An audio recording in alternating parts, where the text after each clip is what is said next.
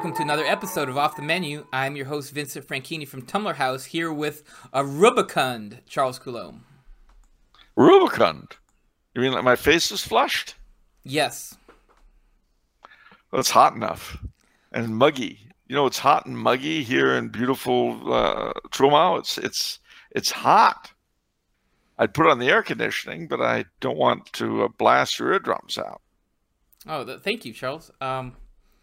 Well, yeah. I exaggerate. I have a fan. I don't really have air conditioning. This is my little friend. Okay. We didn't hear it on that one.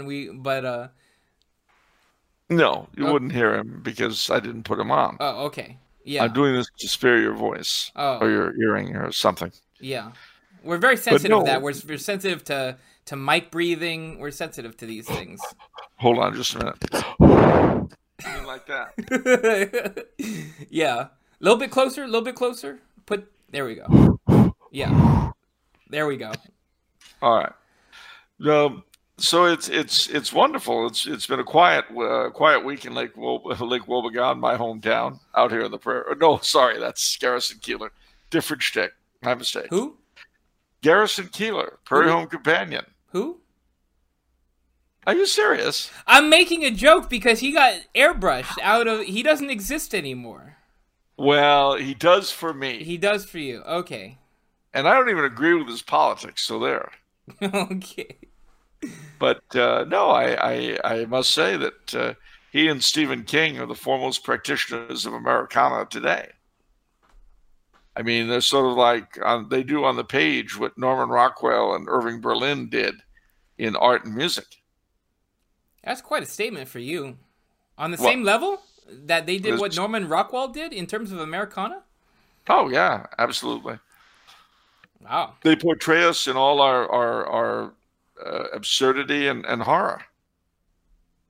And you'll notice that in King and Keillor, they both deal with humor and horror. It's just in differing proportions. But they're not that far from each other. Because, there's a lot of darkness in the American soul. Prairie Earth, as you might say. American Gothic. What, are you referring to the painting, American Gothic? Yes, and to the television series, and to, we have a series which I can't recommend because of its, it made Game of Thrones look modest, but it was called American Horror Story.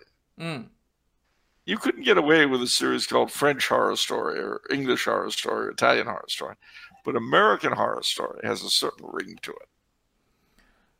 Yeah, there's a lot of, it's like it reminds me of the other title, American Werewolf in Paris, stuff like that. Exactly. An American Werewolf in London, which was the forebear of the story. And let's not forget that our American horror writers like Poe and Lovecraft did better initially in Europe than they did here. I mean, their work did, obviously. They both died poor. But they caught on over in Europe, over here in Europe, before they caught on in the States, because they were such Americans. Okay. There's a weirdness to the American soul. I think we have to accept that. Yeah, I made peace with it, in a way, in my own way. Well, you run a company that incorporates it. That's right. I wasn't going to say anything, but does anyone really know what happens on the 13th floor? 13th floor? You mean, wow, okay. You mean 35th floor? No, I mean the 13th. And you notice immediately you look confused as if you don't remember. That's fine. That's fine.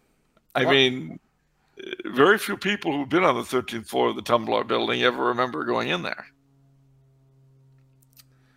And you'll notice if you get up right now and you're running down the hallway and you jump on your elevator and look, you'll see there's no 13th, there's no number 13.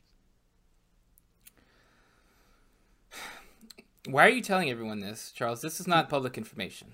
Well, I think, it's coming up to St. John's Eve in a few days. And in fact, it'll be St. John's Day. when they see this show. So I'm thinking they might as well know. They might as well know the 13. I'm not going to go into details. I mean, I swore the oath as much as anyone, so I'm not going to say anything else. But I'm not going to give details about what's on the 13th floor. I'm just going to say that there's a reason that sometimes when you go up that elevator, you see the number 13, and most of the time you don't. There's a reason for that. And it's endemic, not just, it's only Tumbler House's expression of the American soul. And there's a reason we had the witchcraft at Salem. It all makes sense if you understand these things. Right. Why do you think have you noticed every now and then that Tyrone and the security people won't go on the elevators? Yes, I've noticed that. Yeah, well, that's oddly enough, I've noticed that's always the time the 13 appears. They have a way of knowing somehow, and they're not going to get on that elevator when it can stop, when it could stop at the 13th floor. Any other time, that's fine, but they take the stairs when they think you could get off at the 13th floor, or worse. And I've never actually seen this happen. I think they're afraid something might get on the 13th floor. Pretty spooky. Yeah, well, it's no problem for me. I'm living over here in Dracula country, so I'm not frightened of it. we have our own weirdnesses to deal with. We don't need yours.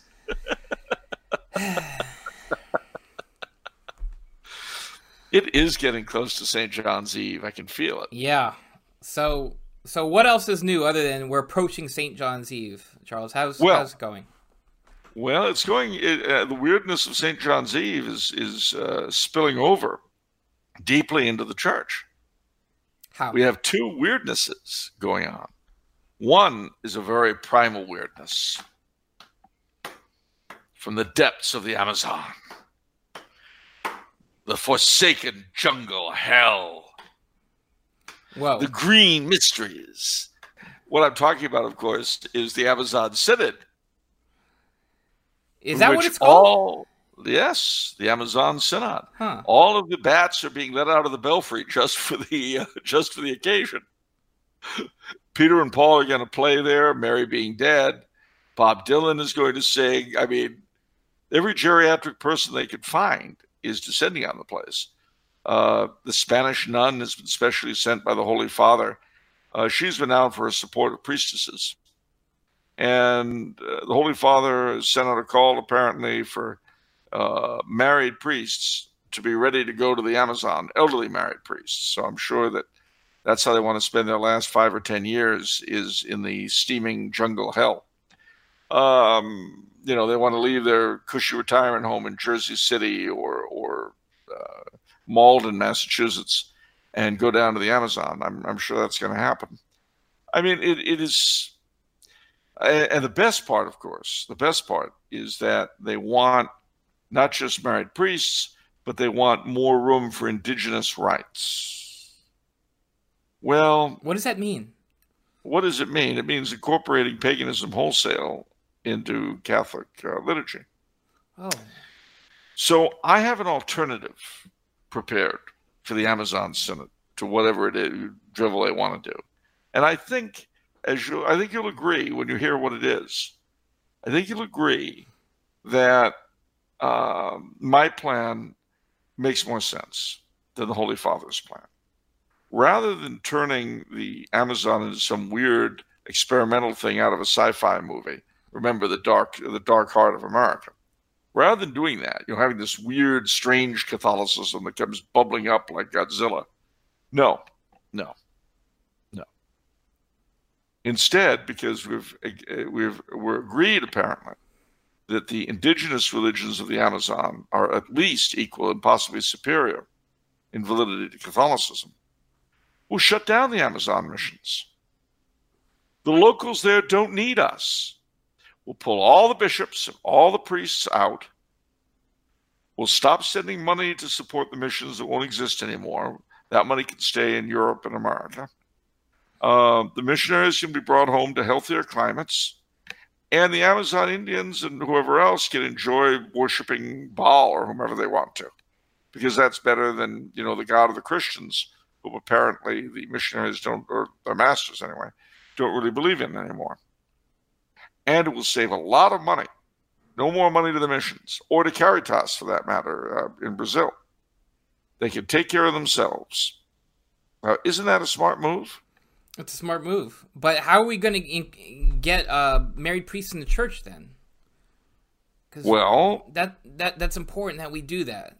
No, I think it's more important that most of the German hierarchy, if we don't sit down the Amazon, what we do is we send most of the German hierarchy to the Amazon, and they can get married there, or anything else they want to do.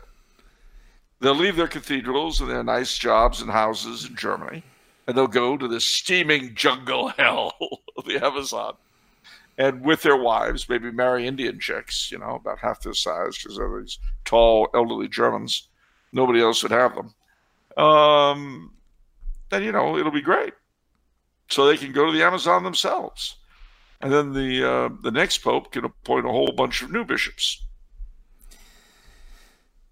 So the plan for the Amazon, is that actually going to happen, or is that still being deliberated on? Well, it's what the Synod papers say. Now, whether or not they actually end up doing it, and whether the Holy Father in his infinite wisdom signs off on it, that's a whole other story. But it's certainly what they want to shove down everyone's throats.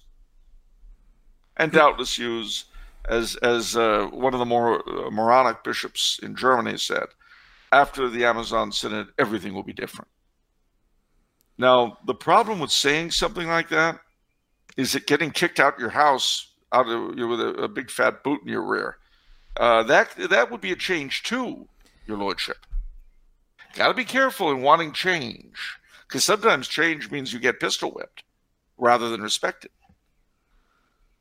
The whole notion that change in itself is good is obviously had only by people who have never been fired from jobs, divorced, or had someone die on them.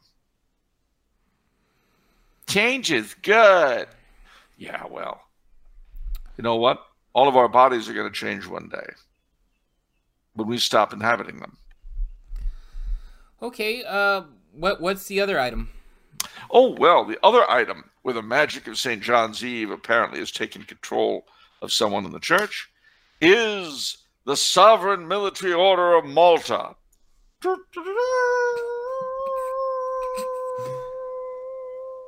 last echo of the Crusades, which actually are making fun. But as an order and as an idea, I have nothing but a tremendous amount of love and admiration for the Order of Malta. As to what they've become over the past few years, I have very, very little but contempt. The engineered overthrow of the last Grand Master, Fra Matthew Festing, because the Chancellor, Albrecht Freiherr von Boslager, refused to resign when ordered to. Remember, these are people who take a vow of obedience. And the current Chancellor of the Order's way of exercising his vow of obedience was to say, hell no, I won't go. LBJ, how many kids you killed today? All right, he didn't say that about LBJ. But he did say, hell no, I won't go. And there's more. Well, I'm somehow, whenever I get into the mindset of that age group, I just want to protest the war in Vietnam. You know what I'm saying? I don't blame you. I want to ride a Freedom Ride bus down to the South. I just get so enthralled. I want to wear tie-dyes and I want to rock out to Janis Joplin. Every time I think of the current leadership in the church, that's what I want to do. Anyway, so I must admit I've had some issues with the order for the past several years. Under Fra Matthew Festing, the last Grand Master, the motto of the order has traditionally been for the aid of the sick and the defense of the faith, Tuitio Fidei. They began translating it, however, not as defense of the faith, but as nurturing of the faith. And the reason given was the fear that their sovereign status, because the only place the order actually owns, there are three places, 2 parcels of land in Rome and 1 in Malta. and that's the territory of the order, plus all their embassies around the world. They're sovereign orders, they have embassies, they have passports, and so forth. Well, a number of them were afraid that if they didn't change Defense of the Faith to nurturing, they would come to be seen as merely a branch of the Catholic Church and then somehow lose their sovereign status. Okay. Cardinal Burke, who was appointed by the Holy Father as patron of the order, and Fra Matthew, the Grand Master, came to their attention that the Chancellor was up to some monkey business, both in terms of distribution of condoms and money laundering, a money laundering scheme that included the current Secretary of State, His Eminence Cardinal Parolin. And so that was the reason von Berslager was ordered to resign. He refused, and the Holy Father personally intervened and ordered Fra Matthew to resign. He deposed him. Now, Fra Matthew, unfortunately, went along with the gag, and he resigned. But what does this do to the vaunted sovereignty of the order? We know the Holy Father doesn't like the Prime Minister of Italy. Why doesn't he tell him to resign? He doesn't like President Trump. Why doesn't he depose him? Oh, that's right, because they'd say, pound sand, old man, drop dead.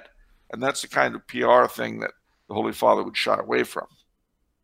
So he bullied whom he could bully, which is kind of a hallmark of this pontificate, and not just this pontificate. I mean, it's a very common motif for people to bully whom they can bully and suck up to whom they can't bully.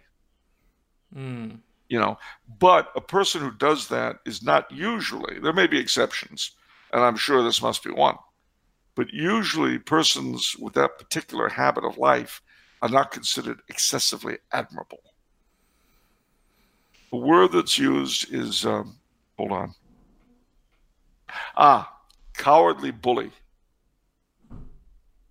That's the phrase that was traditionally used in my day for such a person. Today, I think they call him man in charge or something. Anyway, that was what it was called back when I was riding my brontosaur to school every day. Okay. Anyway, so the thing is that the problem in the Order of Malta has been brewing for a long time. Now, the other thing is that there are actually only a small minority of the members who are full members, i.e. professed. Rumor has it the Constitution is going to be altered this year, and rumor has it that they want to remove all the noble requirements.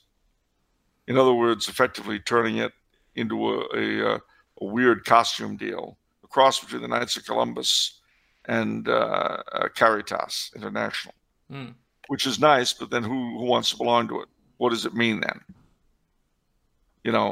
If that's the case, considering how much they charge to be members, if they were to succeed in doing that, I would just leave if I remember. I wouldn't even bother. But it does leave the professed knights who have made by and large, have made a deep profession to Christ and the Church. So pray very strongly for them between now and the 8th of July, when I think some particular decisions are going to be made. It really is horrible to see the order gutted like this. Oh, but the cream of the jest, what's got me on this tangent, was the current, now while von Boslager really runs the order, he has a sort of Charlie McCarthy-like character. I won't tell you who Charlie McCarthy is. Look him up on Facebook. Not Facebook, Wikipedia. Charlie McCarthy. Look him up, you'll find out. But this Charlie McCarthy-like character is the new Grand Master de la Torre, who does pretty much what von Boslager tells him. I'm not saying that's a bad thing. After all, von Boslager has proven how important obedience is. If it were, after all, had been truly exercised, you wouldn't be there. But at any rate, de la Torre sent out a letter ordering no use of the Tridentine Mass anywhere within the Order of Malta. Now, It was such a semi-literate letter and so silly that when it first came out, a number of commentators thought it was a phony. And it was in English alone, when the language of orders in the order is Italian. So it was very strange.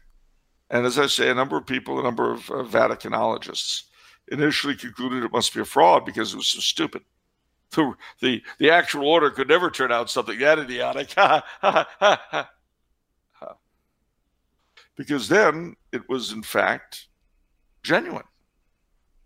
And no less than the head of the Western Association of the Order, Michael Grace, sent it out with a letter to all members of the Western Association of the United States Order of Malta, saying that they were happily complying with it and that they should pray for those sections of the order that would have difficulty doing so. Well, there's difficulty doing so because what the letter requires is illegal. It's ultra vires. And what will become of it, I have no idea, but it certainly is going to cause something of a rip in the altar. It may be, on the one hand, it may just be a way of purging the order of decent people. That could be, which is fine. I mean, they have the support of the Holy Father in doing this. If the Holy Father wants, I don't know what you would call it, but if that's what he wants, he's welcome to it. After all, he owns the church, not God. But what did you think the church was? It's the mystical body of the Pope. Didn't you know that? Did they teach you anything? No, I'm being unnecessarily nasty.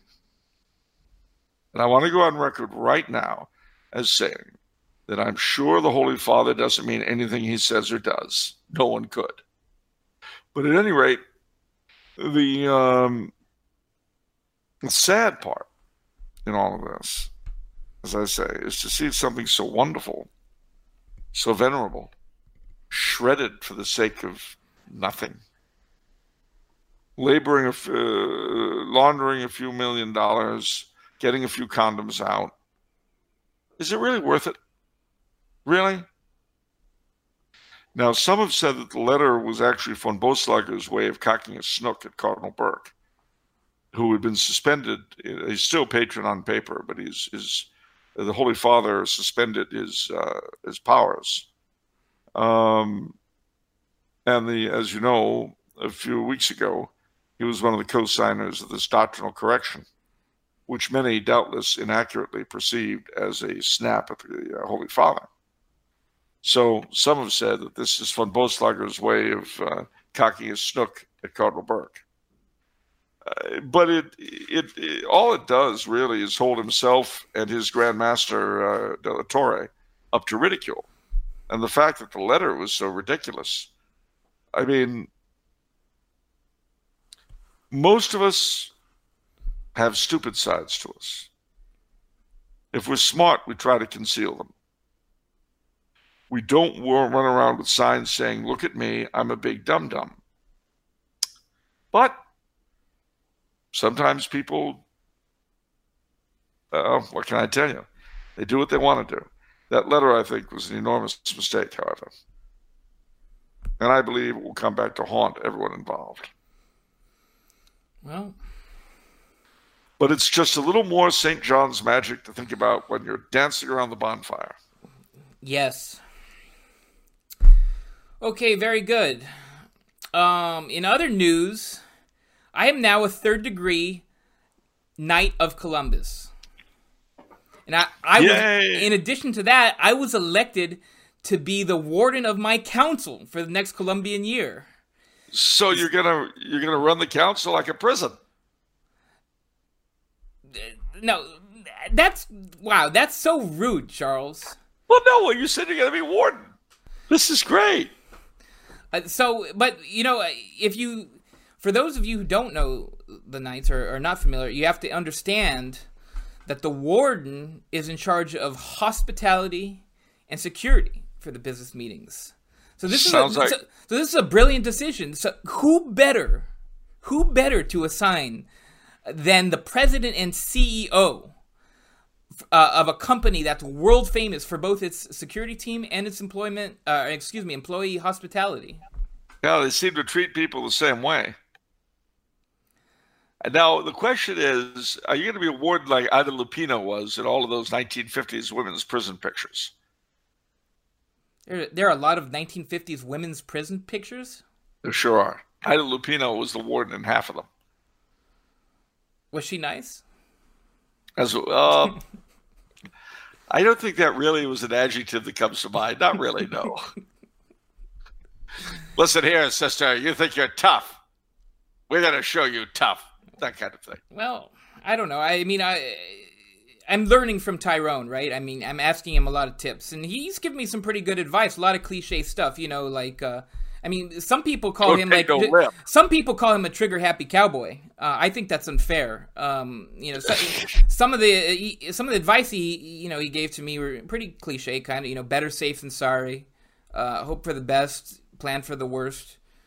Shoot first, ask questions later. You know, that kind of stuff. So yeah, I know he's like that. I mean, gosh, I can remember Tyrone, these two little ladies in the welcome wagon when they were first building the tower. The two little ladies in the welcome wagon came over, and he slipped the cuffs on them.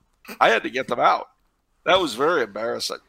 Yeah, well, again, better safe than sorry, right? I mean, you don't want to take chances on this thing. Yeah, I'd like to watch him go clean out the 13th floor. That ain't gonna happen. Well, we all have our weaknesses, right? I mean, I guess. You know, Tyrone's weaknesses are... He doesn't take well to non... Yeah, the paranormal beings. And, that kind of ethereal beings are not his cup of tea. No, there was too much voodoo around when he was growing up. That's the problem. Yeah. But I'll tell you, as far as hospitality goes... You know, I've noticed something about the hospitality at the Tumbler House Tower, and I don't think I'm telling a tale out of school. I really don't. But I've noticed the difference in the treatment of people. I mean, I'll give you an example. One of the Poor Clares comes over from Santa Barbara to talk about getting some of the books. Well, what happens? She is ushered into the commissariat with the rest of us, and you know, this was about. Let's see, that was Wednesday. So I guess the whitefish wasn't mackerel yet, but it was turning into something. And she ate it and thought it was just great. Oh, it's so wonderful. You have such a wonderful meal here. And you were all smiling and grinning. So was Steve. Isn't this nice? The sister has no idea what she's eating. But then the IRS man comes. I didn't even get to talk to him. I get pushed out of the way by Tyrone, let me tell you, talking about hospitality. And he gets whisked up to the executive dining room. Now, why would, and I hate to ask this, but why would an IRS agent get better treatment than a Poor Clare nun? Where's the fairness in that? Where's the hospitality in that? Well, I mean, that's just diplomacy right there, Charles. I mean, you know the IRS are targeting prominent Christian businesses. Well, yeah, but there's something else. One is that the nun got to go back to her convent. I never did see that IRS man come back down. Well, I wish... Stop at the 13th floor, probably.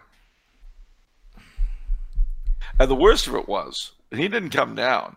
And then I called the IRS to see what had happened to, I don't want to mention his name, Agent Rutland. And then he said, who? What? They'd never heard of the man. So the whole thing really seemed very strange to me. I don't know what kind of hospitality suite you got there on the 13th floor, but I don't think anybody's coming back. You know, we're gonna have to sign a new contract with you, Charles, and we're gonna have to put an airtight confidentiality agreement on this, because you're getting a big mouth, to be honest, when it comes to these things. This is not in the company's best interest that you disclose all these private affairs, Charles. That's not private. What if somebody came to visit on the tour and it's the same elevator, and they go up there and they see number 13 one time, they don't see it again? What are they going to think? It doesn't matter. Or as has happened, they see it on the way up, they come back down and they don't see it. Where'd number 13 go? I was asked that question once by a 9-year-old kid from Polk Elementary School. Because remember, you had me take them on a tour. This is very embarrassing, ladies and gentlemen. But when my books don't sell very well, I'd have to help out. Take the elementary kids on tours. Anyway, and let me tell you that one time, acting as a waiter at the executive dining room, that was just degrading. Anyway, so that's what happens when my books don't sell. But the kid says to me, "Mister, why was there a 13th floor going up but not one coming down?" And I assured him that, of course, that there was no 13th floor. And then we went back up, and I showed him. I said, "No 13th floor." But he looked at me as though I had done something. So I don't think it's that private, and I don't think even a confidentiality agreement would cover it. So there. Okay, so if there's one takeaway that the audience should take away from this is buy Charles's books, otherwise bad things happen to Charles. That's right. See? Let that be a lesson, ladies and gentlemen. Buy my books or bad things happen to me. Yeah. You bet. If you ever want to see me again, you'll buy my books.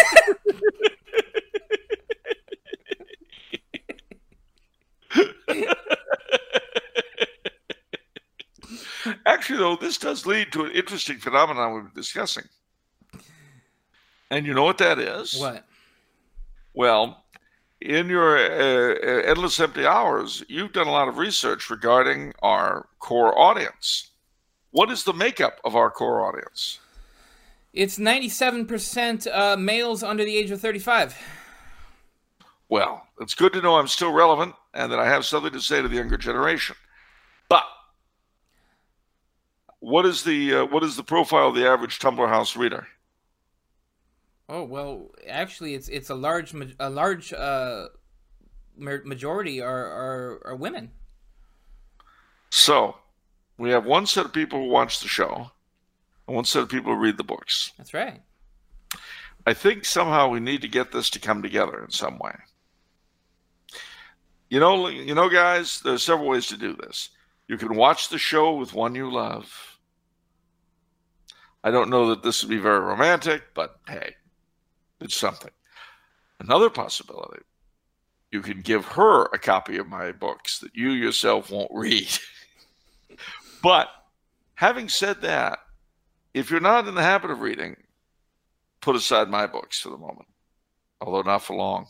Buy many copies for everyone you know. But beyond that, get in the habit of reading. Quite apart from the fact that Tumblr House has lots and lots of really good stuff, not just mine. The Death of Democracy comes to mind. A lot of other books. Beyond that, everything that is in the public domain, almost everything, is online now. So if you were going to a standard weird university, you would not be able to encounter the great texts of yore. You can now. Yeah. So read, gentlemen, read. I don't have to tell you ladies to read. You're already doing it. Gentlemen, read. Yep. I'll just make one more point on this without wanting to get too dull.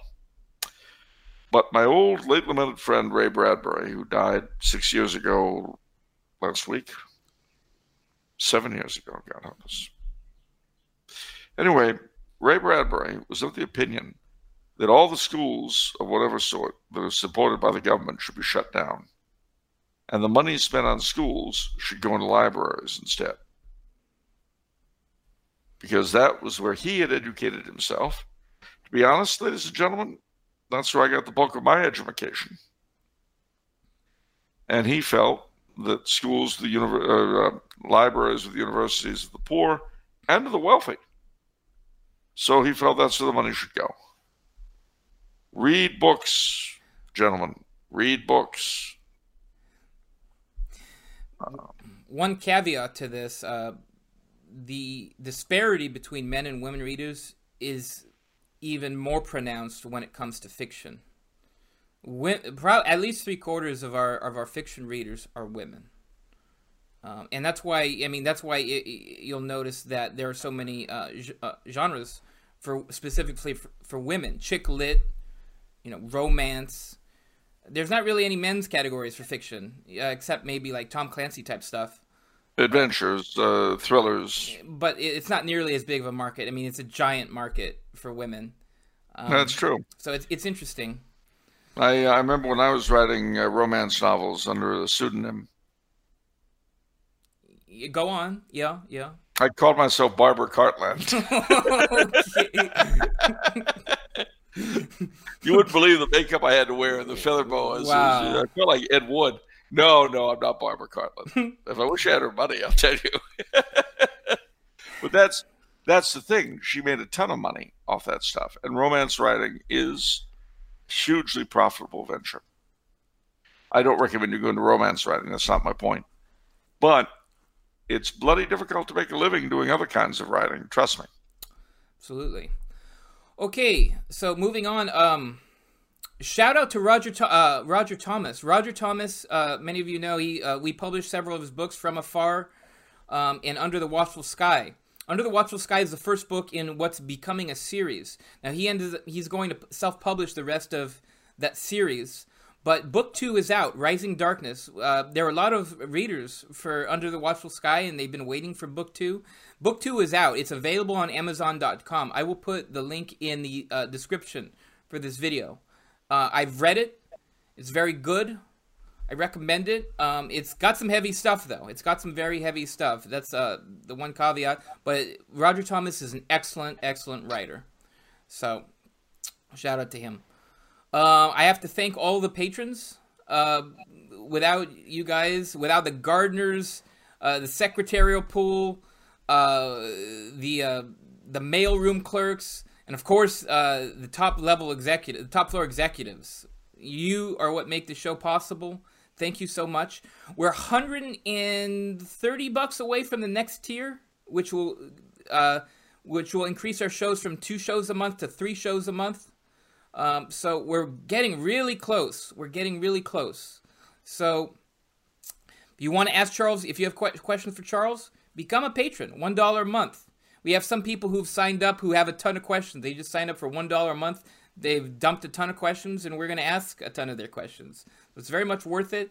You get early access to Charles, and you get special privileges. So become a patron if you can. All right, on to the questions. First question is from Nicholas Williams. Yeah. Lordly Mr. Coulomb, you mentioned the Malleus Maleficarum in the last episode. Will you please talk about the book and the author? Heinrich Kramer, will you please talk about the author Heinrich Kramer? I've seen it written that the book was condemned for having faulty demonology and that he was discredited. What is the truth about this man and his work? The only thing I know is that it was given the approbation by Pope Innocent VIII. That's the one. Yep. And it's Heinrich Kramer and James Springer. There were 2 of them. Mind you, if I've never heard of their being condemned or anything else authoritatively, I'd be very happy to look into it if you'd send me something. Always welcome to correction. I can tell you this, though, that having read the thing, if anybody did exhibit all the several marks that they insist on which has to have before you can do anything about it, I'd probably burn her myself or him.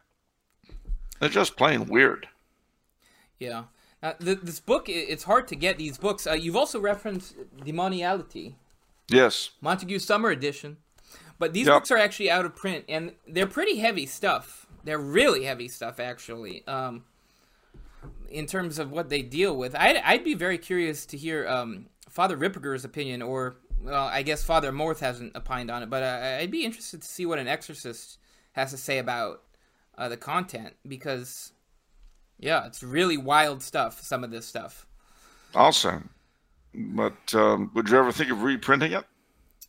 Potentially. I don't know. It's so intense that, it's not exactly for everybody. Let's put it that way. Well, no, I wouldn't think so. I was thinking, too, more of Demoniality than the Malleus. But we'll see. I mean, I'll investigate and we'll see. But you can get it on Amazon used copies, but no one else is printing it, I don't believe, right now. Okay. Next question is from Joshua Hernandez. Oh, okay, Joshua. Dear Baby Boomer and Grandpa Millennial. Here we are. By the time you read this, I'll be on pilgrimage with my wife in Italy. One of the shrines we plan on visiting on our trip is the Holy House of Loreto. Charles, can you tell us a bit about the Holy House and its miraculous history? I read the article entry on it in the Catholic Encyclopedia, and it was brutally skeptical about the whole thing, presenting numerous objections and doubts to its authenticity. So what's the story, and what do you think about it all? Well, there's a little bit of St. John's Eve synchronicity burning into this stuff. Because in Montague Summers' foreword to the Malleus Maleficarum, he includes a huge condemnation of Father Herbert Thurston. Father Herbert Thurston was the man who wrote the article on the Holy House of Loreto in the Catholic Encyclopedia. Wow. And he rips him up. Summers rips up Thurston. He points out that Thurston would always cast doubt on traditional stories of the saints, etc., was always ready to believe any psychic phenomena or spiritualist tales. So, if the forward to Thurston's work, the forward to the Malleus, just the section on Thurston's work could be done as a pamphlet itself. It's very useful. The Holy House was in fact the house over, you might say, the grotto at Nazareth. Now you've got to imagine that there was sort of a grotto, which was almost like the basement, and the house was built over it. Yeah. And that's where Our Lady lived in Nazareth. Now, the house was in 1291. Acre fell. Perhaps it was earlier. Anyway, I forget the dates now, but it was after the fall of the Holy Land. The story goes that angels miraculously moved the Holy House to Croatia. But the area that they moved it to came under Saracen attack, so it moved again across the Adriatic to a place near Recanati. But that area was infested with robbers, so it was moved one last time by angels to where it is now. Okay. So what do we have to prove this? Well, the people of Loreto had a hard time believing that this thing that suddenly appeared like the house in the Wizard of Oz could be what they understood it to be. So they sent people back to Nazareth, and they found that the house was gone. And the measurements were the same as the one they had. The house is constructed out of Palestinian stone, and there are even pilgrims' markings on the interior predating the Crusades. Wait, I'm a little confused. So, what do you mean the house was gone? Like, what time period was this? Where? We're about the time that the house showed up in Loreto, and I forget why they knew it was the house. The 1200s. So, okay, so that was a landmark house for 12 centuries. Yep. Okay. And then it just disappeared. And then it's like, oh. Poof. Not there anymore. Bye-bye. No more. So sad. Bye-bye. It went away. It went bye-bye. Okay. And so the biggest trademark is the Palestinian stone. The Palestinian stone plus the pilgrims' markings at various places inside the house. The sort of markings that were made before the Crusades. What kind of marking? I mean, was random things, crosses, and that kind of thing. They can tell by the style that they're done in. Interesting. So, couldn't that be forged though? I mean, just playing devil's advocate here. I mean, couldn't that be forged? I mean, how is that a signature? It could. They've been there, we know, at least since the 1500s, and they couldn't have forged them then because they wouldn't have known how. Just draw a cross. No, in a particular way with a particular instrument. It chiseled into the thing, you say? They chiseled into the thing a particular symbol, or Yeah, particular cross and so forth. Now, the dimensions at Nazareth of where the house was fit this thing completely. Moreover, the place in Croatia, Trsat, is still venerated by the locals as the site where the house rested, as is the other site near Recanati.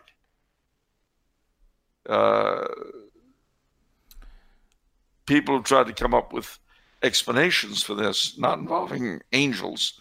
One of them being the supposition that it was brought by sea by a family called Angelos, which they would hope would somehow take away the miraculous element. But no. I'm afraid the Holy House of Loreto is a living contradiction to everything in our everyday life. And I can see why Father Thurston, who hated miraculous stories of saints at shrines, but did enjoy spiritualist phenomena, would have been dead set against it. Okay, playing devil's advocate a little bit more, wouldn't anyone have seen the house floating as it's traveling? I mean, you would think somebody would have seen it. What, if it were flying at the level an airplane would fly today? I don't know. Is that what it did? We don't know that it did that. No, we don't know how it flew.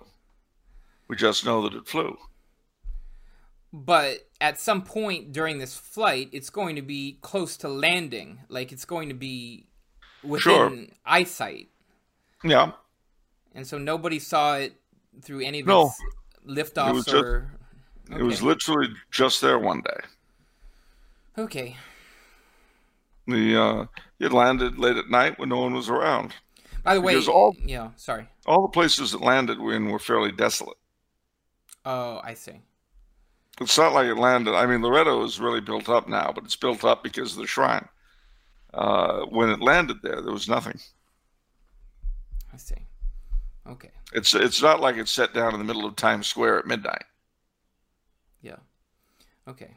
And incidentally, the House of Loreto is one of my favorite miracles, because it's as we've talked about this before, as you say, because it's one of the most annoying for skeptics.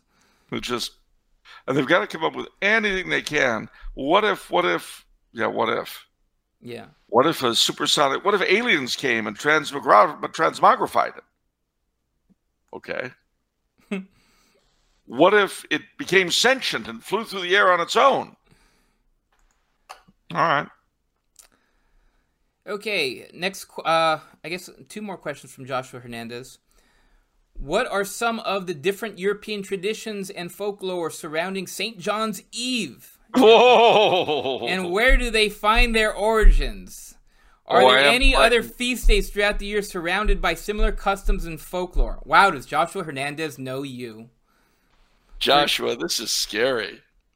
Where do I begin? Well, yes, there's lots and lots and lots of folklore. Firstly, remember that St. John's Eve is the eve of the Nativity of St. John the Baptist, which is June the 24th. It happens, since he's the patron of the French Canadians, that wonderful, glorious people of whom I have the honor to be one, June 24th is like St. Patrick's Day is for the Irish. It's our national day. Le jour de juin. La fête nationale. And all that kind of stuff. So, if you are French Canadian, be sure when you'll be seeing this on Monday, you'll be sure to have yourself a pretty good stiff job of bagos, huh? The best bagos you ever buy in store, you. Okay. I'm sorry? I couldn't understand you. You're speaking in Canadian. But no, I was speaking in English.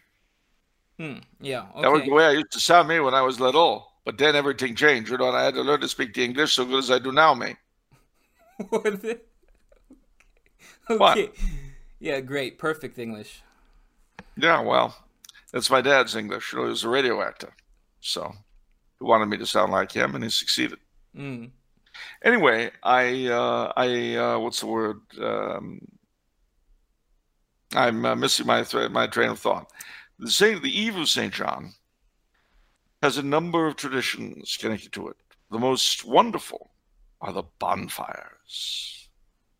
All over the Catholic world and the Orthodox world, the Eve of St. John brought in bonfires. And there is a ritual for their blessing in the Roman Rituale.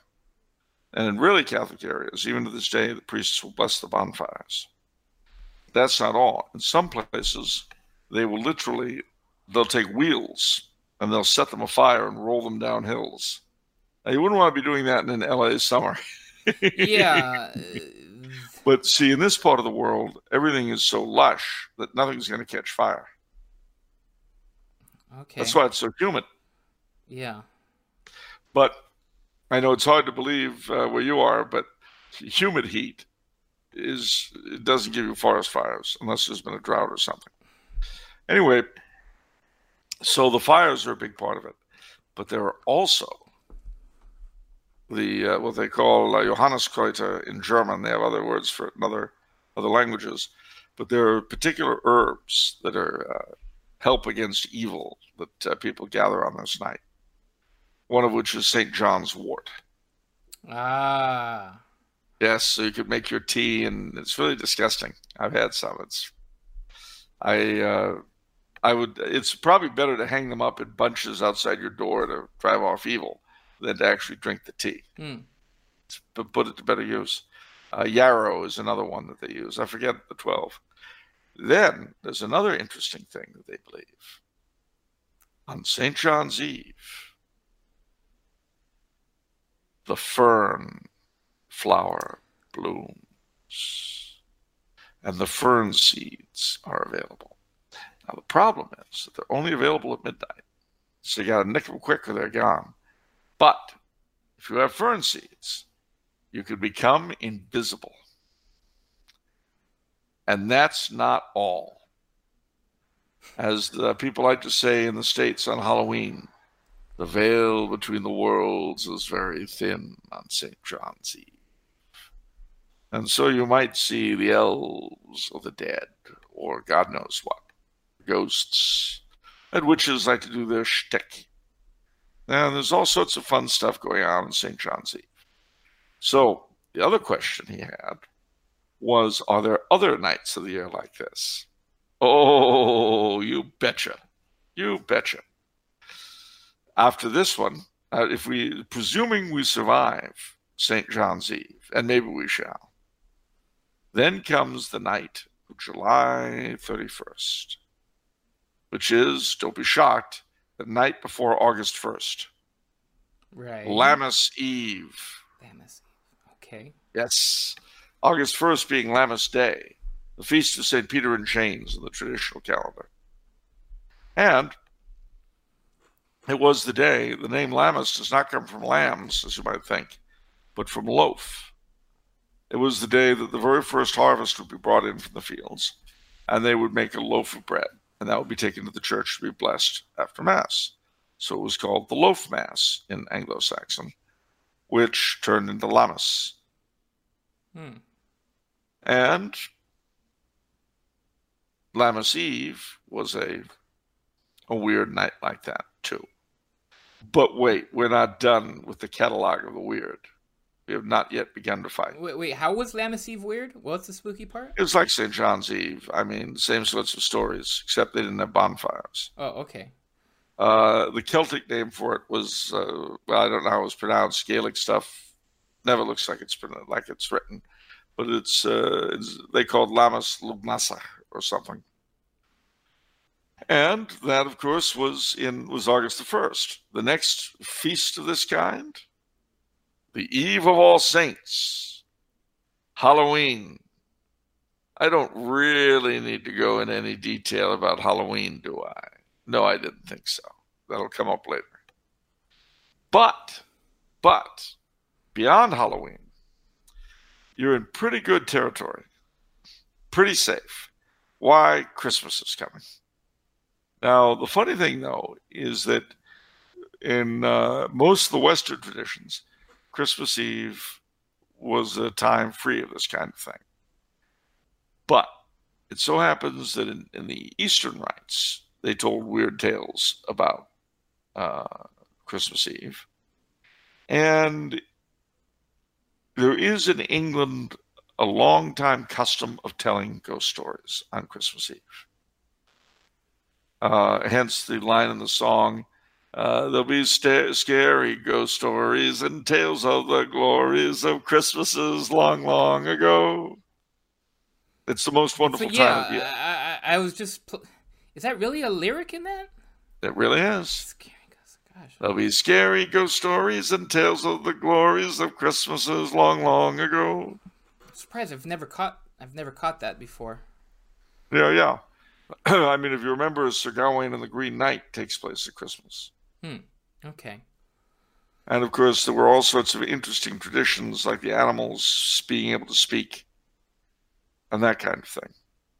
So, Christmas Eve, although it's much more benevolent, it has its share of the strange.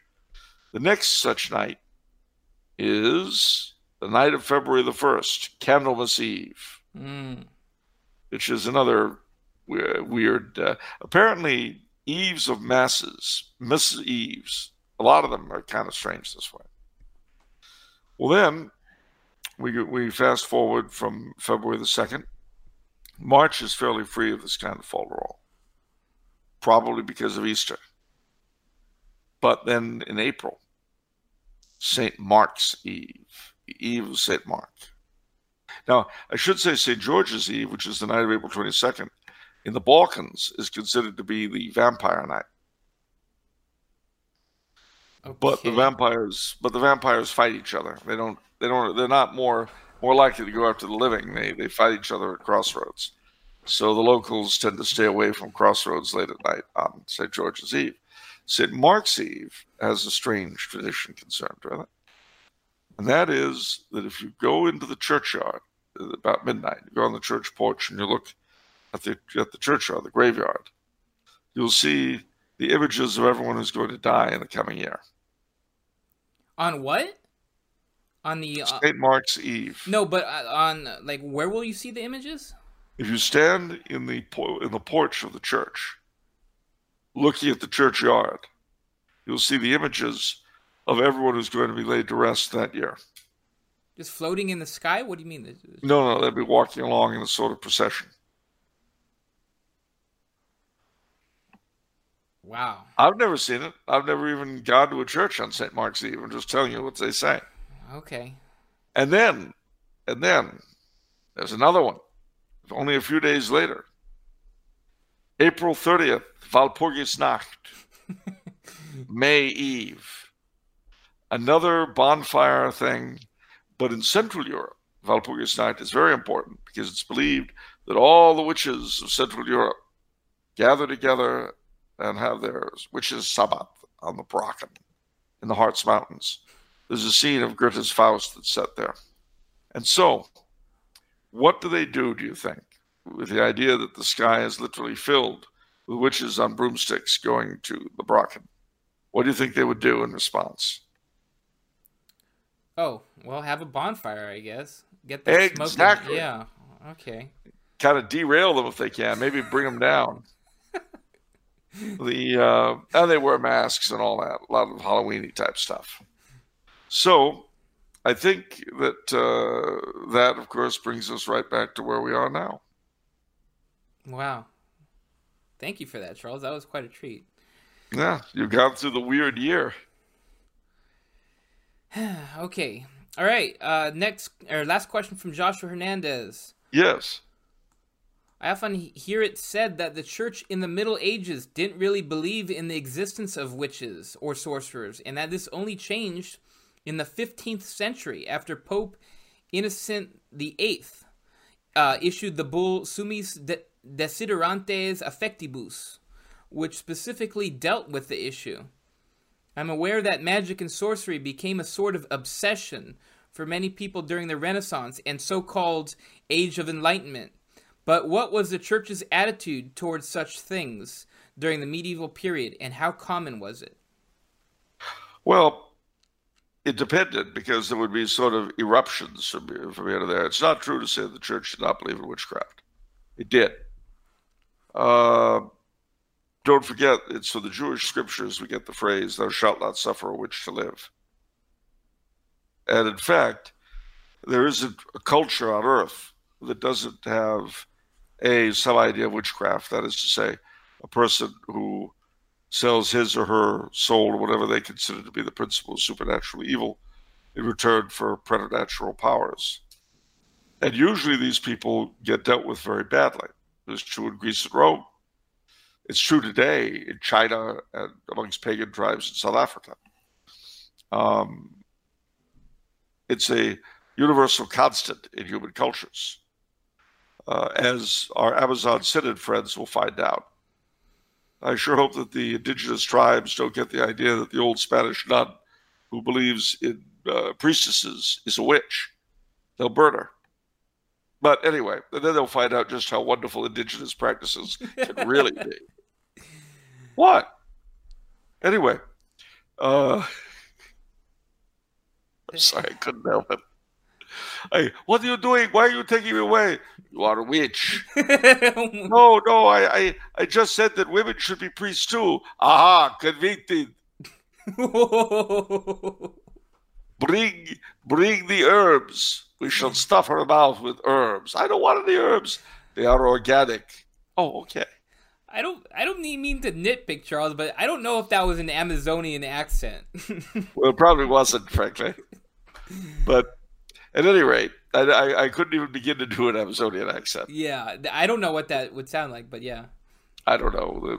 Between one cannibal taking a bite out of another, who knows what they sound like. Anyway, okay. So the long and the short of it is that there would be from time to time, just as there were eruptions of heresy, there were eruptions of witchcraft.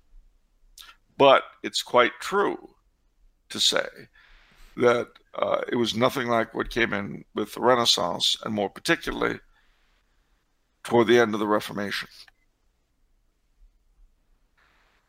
If I were to offer a theory as to why this would be, it would be because that was the time that the church was losing her grip on the spirituality of Europe. And so what do you think happened? But the other thing you've got to bear in mind, too, is that from the time of the Renaissance to the present, very often men of science have had a weird attraction to the weird. With the growth of 19th century scientificism, you had a growth of interest in spiritualism and theosophy. Sir Arthur Conan Doyle, for instance, who was trained as a scientificist, and whose mentor in medicine, Joseph Bell, was the model for Sherlock Holmes, and like Sherlock Holmes, a complete unbeliever in anything, which Doyle, by the way, was not.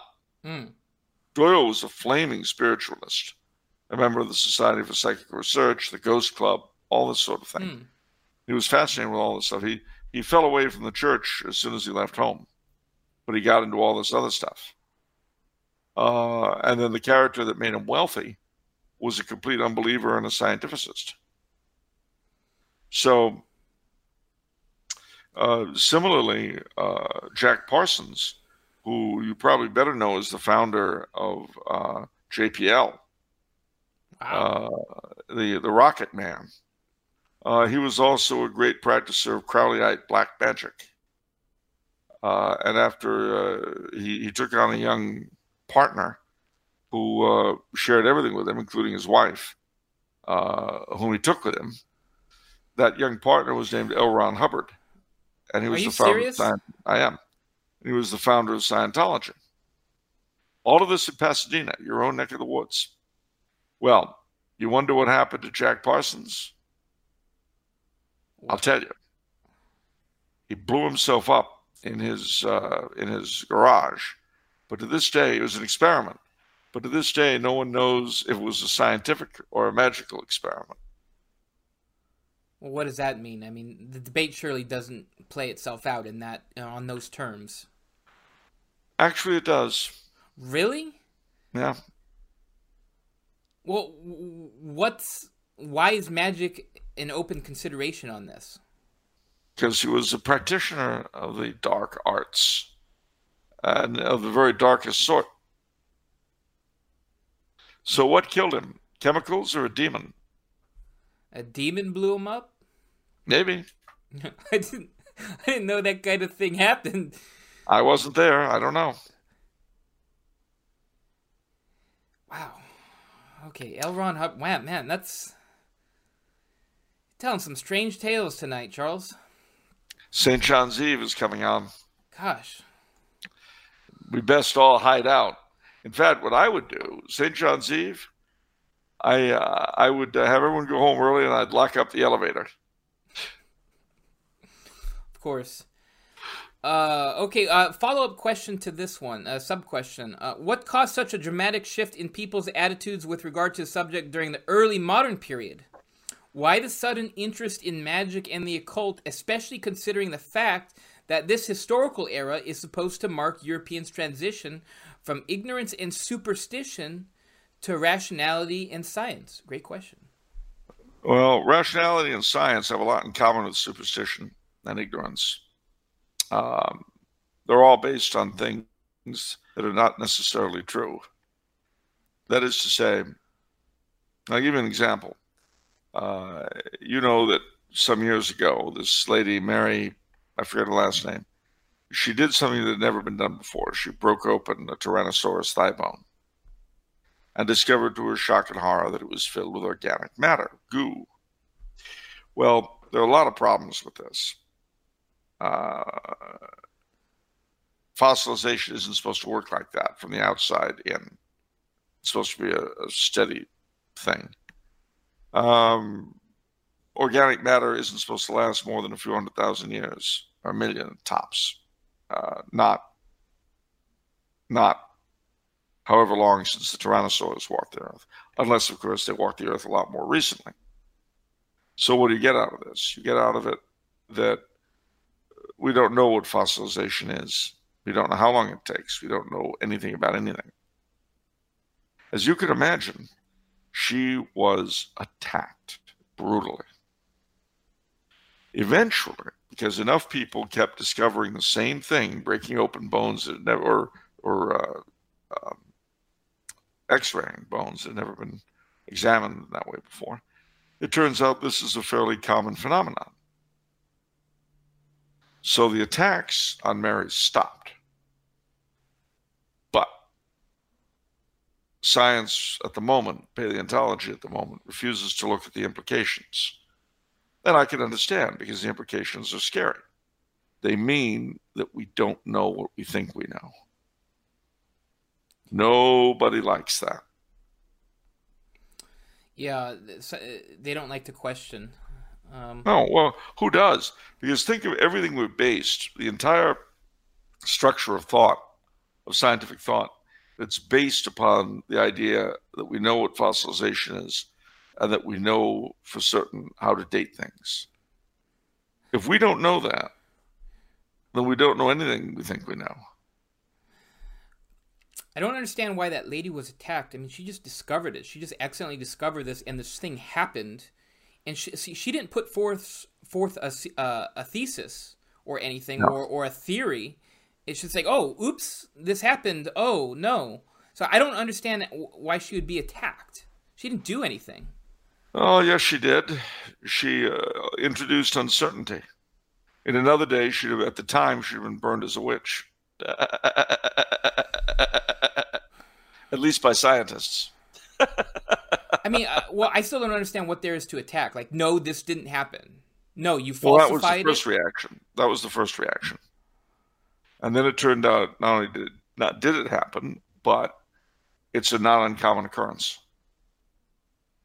And that it's very upsetting. Now, the period when the church really began to lose its grip on the intellectual minds of Europe was indeed that period when both scientificism on the one hand and occultism on the other began to really jump up. In the early 19th century, they spoke of the occult revival in Europe, which was at the same time that they were making so many scientific breakthroughs. And for the same reason, with the truth of the faith sort of shadowed or withdrawn somewhat, a big vacuum opened. What's going to fill that vacuum? Stuff. And as G.K. Chesterton put it very, very well, when man will not believe in God, it's not that he believes in nothing, it's that he'll believe in anything. And as I say, over the course of the 19th century, I mentioned theosophy and all that, but gosh, New Thought, Christian Science, Mormonism, spiritualism I touched on, all this stuff came in an endless stream, especially in America. I mean, we'd been creating weird sects since the Puritan days. We just started cranking them out for the mid-19th century on. You know, every time you turned around, there was a weird something, a temple of light, or something of this sort. You remember the great line, the temple that taught brain breathing, the secret of the Aztecs. What happened too in America is that the center of weird religiosity started with the Puritans in New England, which is understandable because the God of the Calvinists was obnoxious and annoying. So people sought all kinds of alternatives, some of which were pretty diabolical, literally.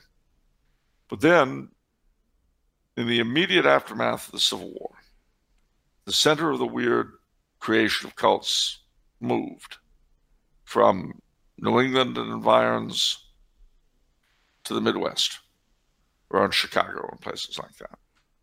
And there it sat just for a couple of decades. At about the 1880s, 1890s, it found fairer, more fertile ground, where it's been ever since. Can you guess where that is? That golden land of opportunity for every psychic and swami under the sun. California? Ah! Southern California, SoCal. You betcha. We got us more temples of light than you can shake a stick at. We got us more deities than MGM has stars in their lot. We got it all, you ladies and gentlemen. You need a deity, we got him. It's great. We got L. Ron Hubbard even. We got the whole thing. We have Scientology. We have the Golden Dawn. We have every imaginable variety of Eastern religion. We have Wicca. We have Theosophy, of course, Anthroposophy. Ladies and gentlemen, if it's weird, we got it. Scientology, that was big in Hollywood too. You had a lot of, I think, like Nick Cage, John Travolta. You had a lot of Scientologists. Tom Cruise. Oh, excuse me, Tom Cruise, of course. Who could forget? The king of the Scientologists. Well, see, what a lot of these things, and Scientology is a good example, offer is being in touch with spiritual realms without having to work for it through trying to lead a moral life. I mean, one of the great ways the devil has always attracted us is the idea of being spiritual, being in touch with the spirit realm, whatever that might be, without having to worry about any nasty old rules and morals. Hence, I'm spiritual, but I'm not religious. Well, what does that mean? It means I feel in touch with something beyond, but I don't have to stop sleeping around. In fact, I can incorporate sleeping around into my religion and make it a temple prostitute sort of thing. I'm not exaggerating. No, I know. I wish I were. I was just laughing at the walk. It was like Frankenstein or something. Well, I'm just radiating whatever I'm radiating. Oh, God. Okay. It's so sad, really. Yeah. I mean, well, it reminds me of that great theologian, P.T. Barnum. There's a sucker born every minute, What? No, that's not what you see. People, this is what I hate. People always mishear it. He said, there's a seeker born every minute. No. I told you he was a theologian.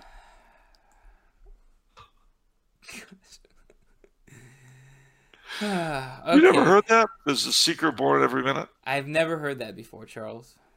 What did the Zen masters say to the hot dog salesman? Make me one with everything.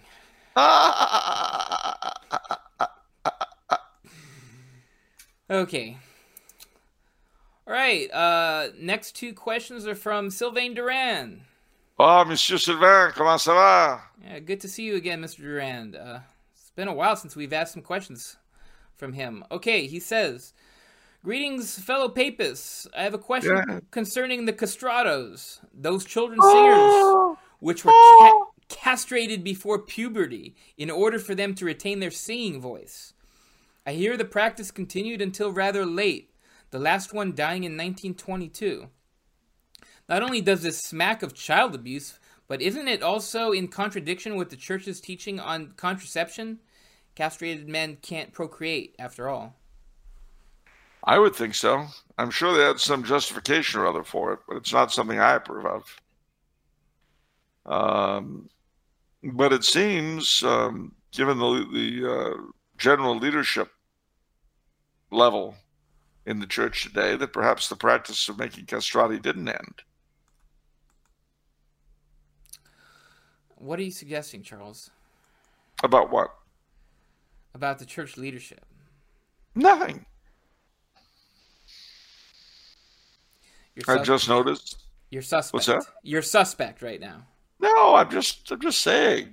Maybe the practice didn't end. I'm not saying that. I see where you're going with this. You're implying that I'm claiming that the problem is that the church leadership are castrati. I would never say that. Never. You'd think that, though. My thoughts are my own. My words belong to the world. I'm reporting you to the proper authorities. I'm calling the thought police right now. Yeah, well, tell them to meet me on the 13th floor. I'll be waiting. You can't hide there forever, Charles, with you and the ghosties.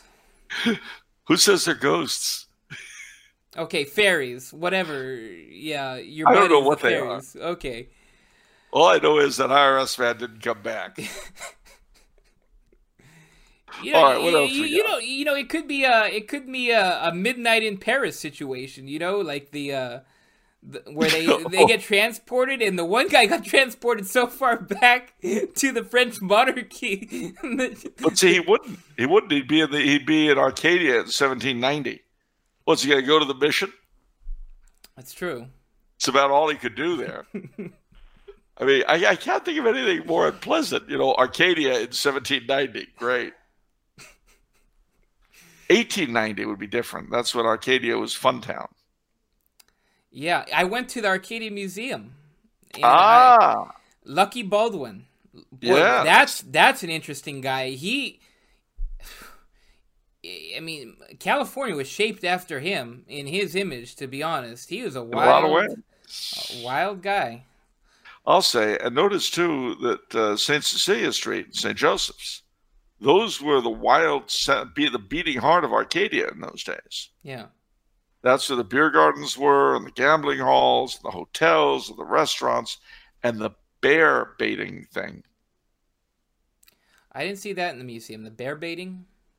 Yeah, no, you wouldn't have done. But they had one. What, fishing for bears? I mean, what does that mean? Oh, no, they'd have a bear fight different animals. Okay. Interesting. Well, don't tell the PETA people about that one. I think if you really wanted to ruin PETA, magically transport them about 100 years into the past. They'd be like, I mean, that would be as unkind as yanking a bunch of people out of a safe space at Harvard and dumping them in the Boston of 1850. They'd be like, oh, my heavens, I'm so triggered. Oh, it's awful. Okay, anyway, what else we got? Next question from Mr. Durand. My question is about temperaments. Have you I'm all noticed? for them. Have you noticed how much they affect how people respond to the gospel? Some seem to be simply impervious to spiritual concepts. It's not that they are inherently bad or anything. Religion just doesn't seem to make any sense to them.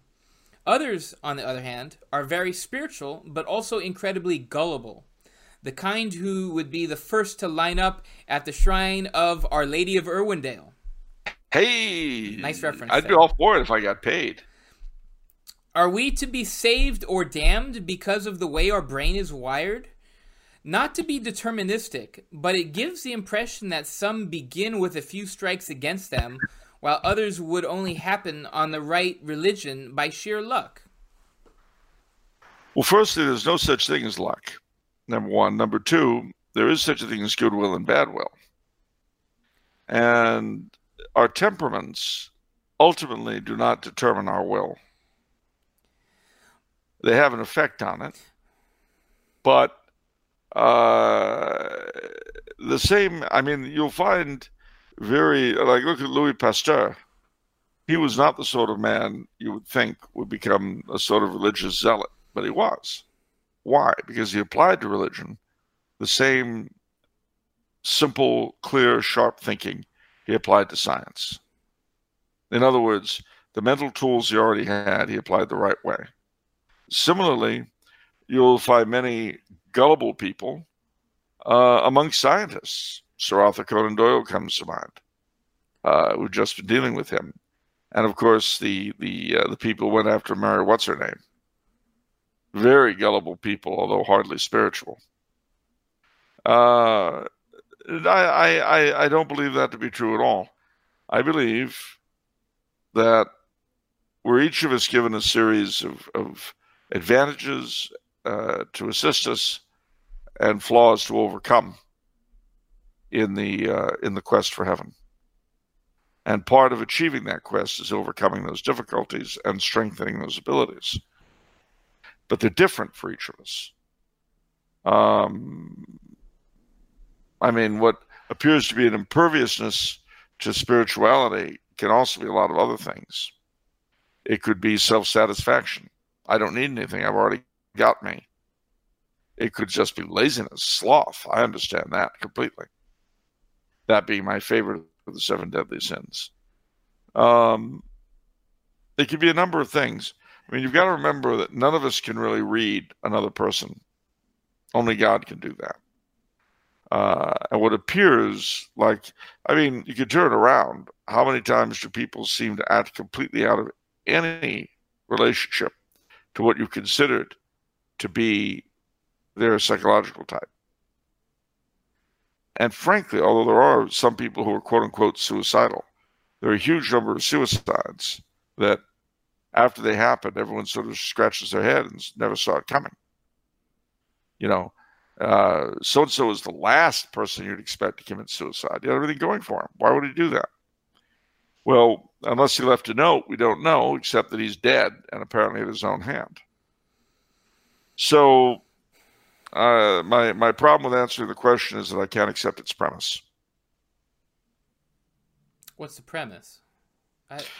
That these things, well, basically, despite the Sylvain's denial, it is basically deterministic. That your temperament is ultimately responsible for what you believe or don't believe. I do not believe that at all. It's your will. Good will or bad will. Good will is the desire for truth. Bad will is the desire for self.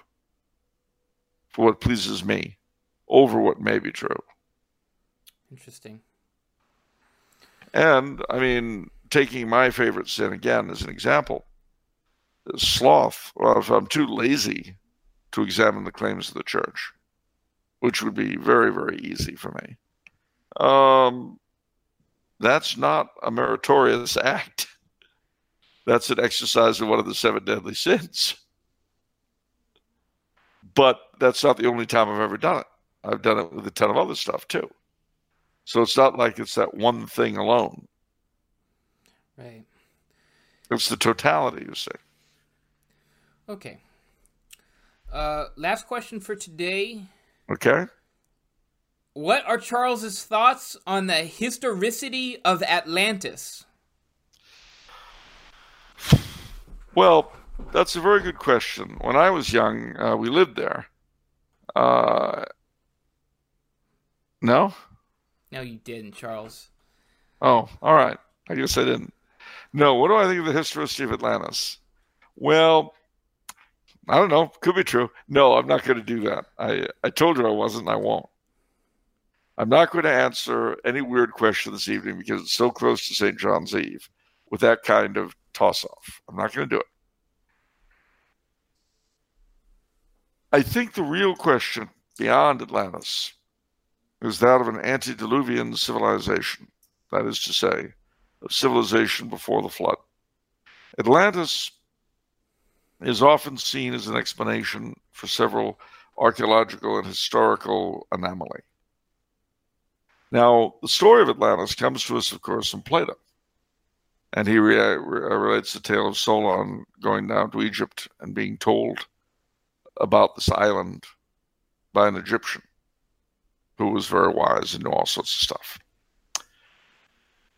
Certainly, it is an image, an idea of the perfect place, or at least it started out perfect, that was ruined and sank beneath the sea, possibly because of its own sinfulness or stupidity. It could have happened. It absolutely could have happened. Some people say that it was really the Minoan civilization that succumbed to a tremendous explosion. Others agree with the commonly received idea that it was out in the Atlantic Ocean somewhere, and they point to various ruins in different places as proof of it. I don't know, and I actually don't have an opinion. But as you know, my feeling with all of these sorts of things is that where there's so much smoke, there must be some kind of fire.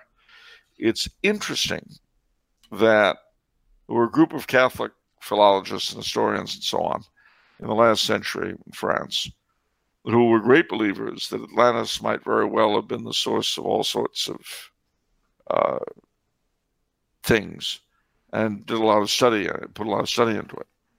And at the same time, I must say that when I was a boy in 60s Hollywood, there was a very popular author called Colonel James Churchward. Now, Colonel Churchward had already been dead for about 30 years, so his books were popular, not him. But he came up with the idea of a lost continent in the Pacific that he called Mu, M-U, and declared that this was the motherland where mankind had originated. But he also believed in Atlantis, the big lost continent of the Pacific, the big lost continent of the Atlantic. And that when these two places had sunk, Mu first and then later Atlantis, the various civilizations we know of, the Aztecs, the Incas, the Greeks, the Egyptians, the Babylonians, the Chinese, etc. But these were all colonies, remnants of these lost civilizations. And then instead of being, as we think of them, the beginning of our civilization, which they were in a sense, but they were in reality the last outposts of lost Atlantis or lost Mu or both. Mu seems a bit far-fetched, but the idea that our earliest civilizations that we know of were the last remnants of an earlier civilization that was perhaps even as advanced as our own, who knows? And again, I don't know how much truth there is to it, but in the 1960s and 70s, a man called Erich von Däniken and a host of imitators came up with the chariots of the gods from outer space, etc., which adduced a lot of archaeological anomalies and so on. How much truth there was to them, I don't know, like the story of an aluminum belt being found in an ancient Chinese tomb. Well, so far as we know, you couldn't have aluminum until the 19th century. So if such a thing really happened, it brings up a huge problem.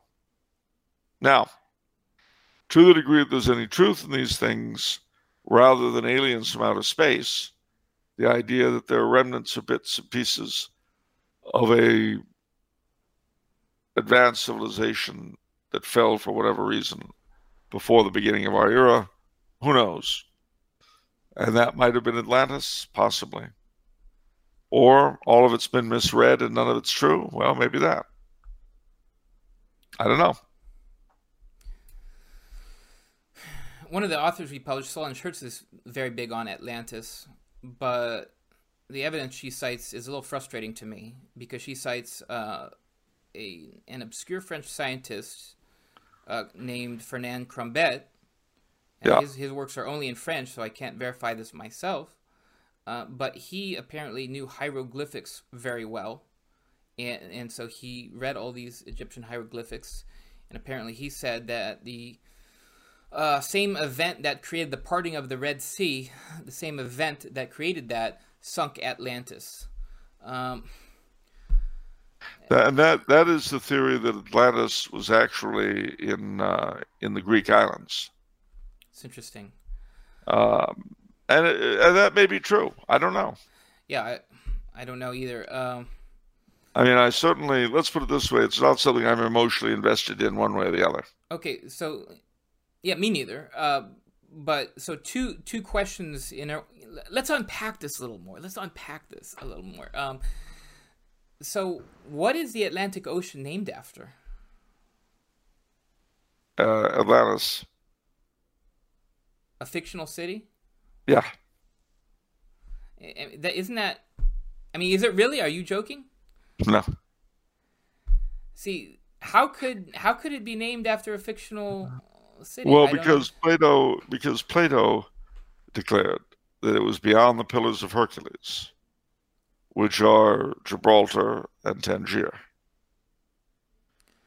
And that ocean out there is the Atlantic. Yeah, that was my next question. What are references to Atlantis existing? So other than Plato, that's the main one, is Plato? Yeah. Yeah. Okay. Okay, interesting stuff. Well, again, I mean, I'd much rather dance around the fire on St. John's Eve than speculate about this kind of thing. But this is part of the great conglomeration of the weird that has been dominating this evening's broadcast. Yeah. Speaking of, it's spooky. Speaking of weird, I once again forgot to skip the memes and dreams segment of the show, which is usually in the beginning. It's at the end now, but I remembered because we have a very special memes and dreams segment. Very special. I showed Charles the picture yesterday, and he was very pleased, but I'm going to bring it up on the screen for everybody. And it is, for those of you listening to us, the podcast, and can't see the screen, it says on the top, when you legitimately do your best to argue that monarchy is the best or least worst form of government, but everybody just dismisses you as a LARPer. And it's a picture of Dexter from Dexter's Laboratory. He's crying, and he's got a picture of Charles, very tasteful picture of Charles with a tumbler glass, and Dexter saying, "I have failed you. I have failed you." Well, firstly, I made a response to that when I saw it on Twitter. Mm-hmm. What I said was, "You haven't failed. Your audience has failed. I absolve you." And them I sentence to have what they've got. Oh, I like that. All powerful. The ability to absolve and to punish. That's right. Just in these hands. You're in the clear. You will have a president and a Congress and a Supreme Court that will squeeze you dry of every drop of life and love. Of course, the great thing is now you've got someone to blame for their doing it instead of yourself, so that's good. Yeah, so this was posted on Twitter by a gentleman named Nick. Thank you so much, Nick. This was really fun, really tasteful. Anyone else want to do more memes? Make a good meme. I'm not going to accept any trashy meme. Okay, this was a very, very good meme. This It was really well made. fun. Yeah, well made. So thank you for that again, Nick. Okay. It was Nick. You're really Chad at this. Oh, wow! Those pop culture references from Charles, Chad. Everyone's just giggling to themselves like a bunch of cucks right now. Chad. Charles knows what Chad means. Yes, I do. I'm not that becucked. That was last week. Wow, I actually didn't know you knew that word. That's pretty impressive, Charles. Chad and Virgin, yeah. Yeah. I know them both. Yeah. And I know that the one is, although it should be a term of approbation, it isn't. And the other that should be kind of well, I mean, Chad, of course, is someone who goes to the country club and doesn't mind your knowing about it. At least that's what it would have been in my time. Mm-hmm. Now the Chad of my time, in today, let's just say the Chad of my time would have considered himself to be what the Chad of today is. Okay. Yes, I really am wonderful. It's true. Do you know me, Chad Hargrove III? Perhaps you knew my father, Chad Hargrove Jr. He owns everything here. Yeah? Interesting. And perhaps knew of my grandfather, Chad Hargrove I. He founded this town. And we have long-term rents. I'm sure you're living on Hargrove family property even as we speak. Do you like my car? You should. You're paying for it. Quite witty. Wow. Oh, thank you for that, Charles, for that characterization. Oh, you're very welcome. Anytime you like, feel free to come by Hargrove Heights. Oh, are you Catholic by any chance? Oh, I have nothing against Catholics. Some of our gardeners are Catholic. Wonderful people. Absolutely wonderful. Okay. Oh, they are. And Clancy, the chauffeur, marvelous man. I don't know. I mean, I was coming home late with Dizzy DuPont one night from the club. I couldn't drive. And I called Clancy. He was there in 12 minutes flat. I mean, there's no one like the Irish for servants. It's absolutely true. They are wonderful people. I love them. Wow, I'm caught off guard by this one. Because I've heard a lot of characters from you. But I've never heard this character from you before. Oh, really? Well, it's another bit of perhaps of what you, if you'll pardon the expression, mackerel snappers would call, I suppose, St. John's Eve. It's a touch of magic, don't you know? At any rate, it's really wonderful to be here with you all on this enchanted evening, and I use that term quite lightly. It's wonderful. I must be getting back now. Dizzy and the gang are waiting for me at the club. But to each and all here, remember that Chad sends blessings. Goodbye now. Golly, I feel like having corned beef and cabbage or something. Okay, how close to real life is that? What percentage to real life people? Well, older real life people. How close? 50%? 80%? 90%? About 65, 70. Okay. Wow, that was good. Okay, shall we move on to the book? All right. What book you got? We got a book from an obscure French-Canadian author. Every Man Today Called Rome. My first child. Yes, Charles Coulombe. This is the book that put Charles on the map. How old were you when you wrote this book, Charles? I was 24. Wow. And gentlemen, and I say gentlemen because I've been told how pitifully small our female audience is. Gentlemen, this book I wrote for you when I was one. That's right. When I was one of you, going through what you're going through this very moment, I wrote this book for us. Me as I was then and my peers. you now. Yeah, what? So you're a go-getter. You're gonna take on the world, naively idealistic. You're gonna change the world by just telling the truth. Crusader with my mentality. pen. With your Da-da, pen, da-da. the pen is mightier than the sword. That's right.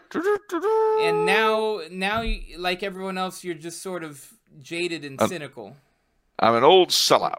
No, that's not entirely true, actually. I may be jaded, but I'm not cynical. Mm.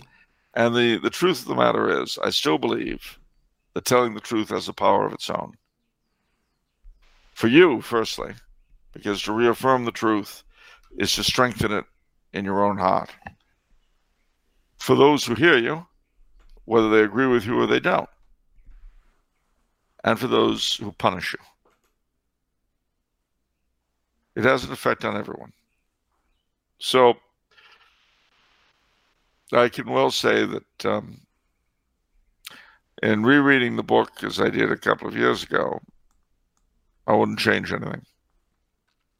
The older and wiser Charles may be older, but he's not wiser. Yeah, you really vent on a lot of things. I think a lot of people can relate. You're frustrated with a lot of things, and just the zeal just pours out of you in this one. Well, and I've often had people say to me, "Why aren't you like that now?" And my answer is because I'm not 24 now. Yeah, you mellowed out. I don't know if mellowed is exactly what I would use. The thing is that if you're going to go for the long haul, you've got to save your energy. Yeah, well, yeah. You've got to. Otherwise, you're going to burn out. Exactly. Yeah. Exactly. And something I learned in journalism from, of all people, a fellow called Jeff Dietrich, who runs the LA Catholic Worker to this day and has been running it since the 60s. Now, stop and think. Running a soup kitchen in downtown LA every day, dealing with the down and out since 1967, and never seeing improvement, if anything, seeing things get worse. So I asked him about 20 years ago how it is he didn't burn out. And he said something I've never forgotten. He said, if you do this kind of thing, and by this kind of thing I don't just mean running a soup kitchen, but doing whatever apostolate the faith calls you to, whatever it may be, whether it's fighting for the faith or helping the poor or some combination of the two, like the Knights of Malta used to be until they lost their Grand Master. If you do this sort of thing because you think you're going to make a difference, you'll burn out. If, on the other hand, you do it because it's what God wants you to do, it's what he made you to do, like breathing and eating, then you will persevere. I don't think, actually, ladies and gentlemen, that I have lost my zeal. I do think I've learned how to harness it for the long haul. But it was definitely necessary when I was that age that I had the level of zeal I had. And that's the important thing. Since most of you listening to me now are under the age of 35, I may have said this before, but I'll say it again, bears repeating.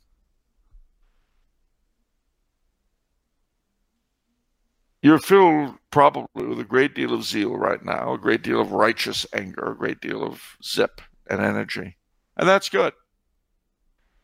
You should go out feeling that you can conquer the world. Because if you do, you may not really conquer the world, but you go a long way toward accomplishing what God has in mind for you to accomplish. If you were to approach life the way someone my age would, you'd accomplish nothing. So use that zeal, draw your swords, lower your lances with the fluttering banners. Drive into the tournament of life as hard as ever you can. You're going to get knocked around, you'll receive some blows, and that'll continue as long till you're my age and beyond, as long as you live. But the further you go in the first flash of your youth and zeal, well, the further ahead you'll be when it comes time to consolidate and move forward in a more measured manner. Don't burn out, gentlemen. Don't burn out. Don't despair. Don't expect to see immediate changes from your work, because you never will. But strike as though you were going to.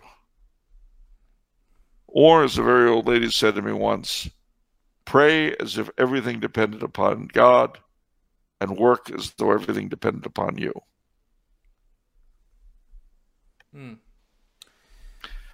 You mentioned the long haul. We've never talked about this, so it's going to require dissection on my part of your method. But I've inferred from your method that you don't believe there's going to be much change during your life, and that the real power that you have, the real impact you can make, is by helping form the next generation, and they are going to be the ones where there can be big change. So I've always figured, I don't think you actually expect change during your lifetime. Am I totally wrong on this, or somewhat close? No, I think you're right. I mean, also, it's not entirely conscious, and has not been entirely conscious on my part. It's just that, as you go through life, things change ever so slightly, but they keep changing ever so slightly. And then one day you wake up and, my gosh, it's a decade and a half since this and that. You're here when you were there, and so forth. Now,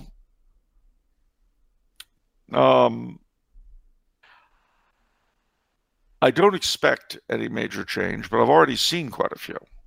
Since that book was written, communism fell. The Tridentine Mass became freely available in my part of the world, anyway. Gay marriage came in. Abortion became sacramental, the whole gender confusion thing. I mean, since the boy who wrote that book had no idea of what the next 35 years held. And now, at the grand old age of 58, if I would live another 35 years, which is very hard for me to believe, I'd be 93, which is younger than my grandfather when he died, so maybe I'll make it. But I do expect there'll be a great deal of change in that time, but I don't know of what kind. I don't know if I'll see it. I've had friends my age popping off right and left recently. It's a classmate of mine from Northridge just bought it a couple of weeks ago. Massive heart attack at his restaurant. Italian fellow from Portchester, New York. Anyway, but they've just been popping off. And my father used to say, when you get to a certain age, it's like playing a game of 10 Little Indians. First this one's gone, then that one's gone, then the other one's gone, then the other one, and then one day it's you. And I will say also that, as an example, the man who taught me how to write at New Mexico Military Institute, Mr. Carl Van Horn, was my age exactly when I first met him. My age now. And we were born on the same day, November the 8th. Wow. This is born in 1921. Or no, he was born in 1920. That's right. So he was exactly 40 years older than me. So if Mr. Van Horn were alive now, he'd be 98. So I mention all this because, my supposition is that whatever it is I got to give, I got to get it out before I pop off. And that will be the part I'll play. I don't know, of course, if that's true. I could pop off tomorrow, in which case whatever we got out there is what we got. Or I could live quite a long time and perhaps even take a small part, as far as infirmity would allow me, in the events of the day. But I have no control over that. I used to dream of contributing to the end of communism. It did it without my help. And I didn't do anything to bring back the Tridentine Mass other than to pray hard for it. Same for the beatification of Emperor Karl, whom I'm writing about right now. These are all things I wanted desperately, and they all happened. And yet the world is still in worse shape than I remember. So it's a game of blind man's buff. You do the best you can. You do what your duty requires out of you, and you just keep doing it. Mm. And then one day, you wake up and you see your dad staring at you from out of your bathroom mirror. You wonder how he got in there. Okay. Well, it somewhat leads into one of the quotes I wanted to touch on in the book. One of my favorite quotes in the book,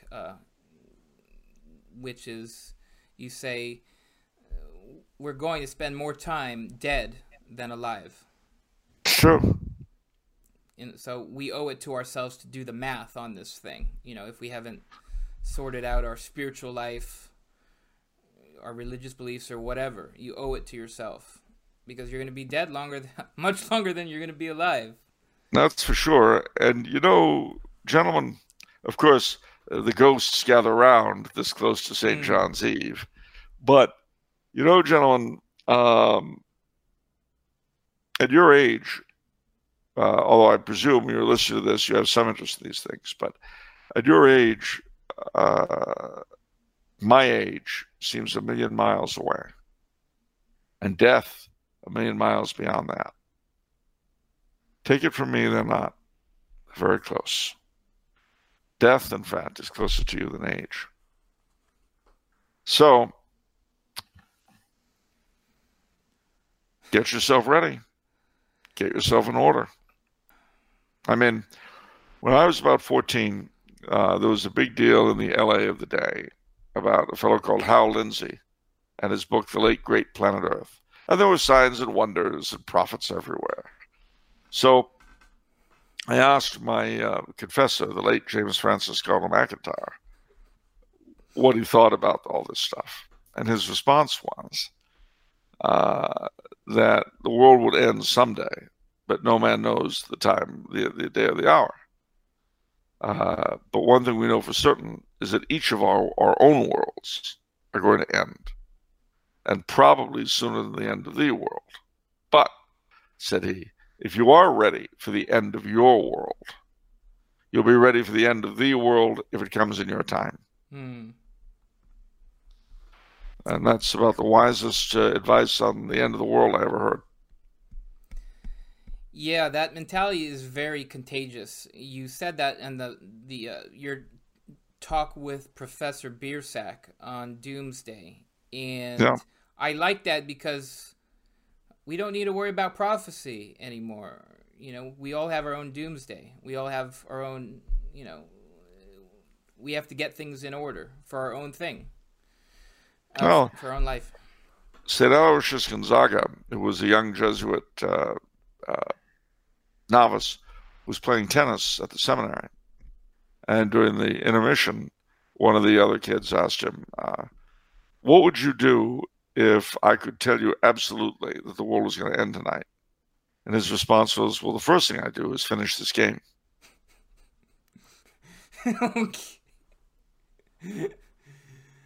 Okay.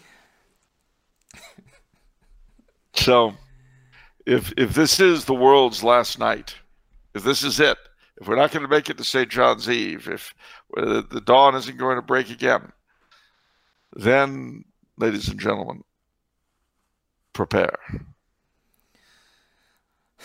I don't know if I can, in good conscience, end the show on this sort of note. Well, that would be it's a downer note. Yeah, we like happy fun notes. We do. Yeah. We do. Well, let me see. I've just thought of something. Okay. Disneyland. Disneyland. Okay. It's a small world ride. Yeah, It's a world of hope and a world of fears. It's a world of laughter and a world of tears. There's so much that we share that it's time we're aware. It's a small world after all. Is that helping? That helps me. That's an epic ride. That's from someone from Southern California. That ride had such an epic place in my mind. I mean, that embodied Disney right there. Well, the funny thing is, my friend Axel, when I took him through Disney, and he's, as you know, being German, he's a little irreverent toward our American sacred cows. And he had some interesting thoughts in terms of improving Disney. But one of them was to turn It's a Small World into a shooting gallery. That's terrible. It's a world up.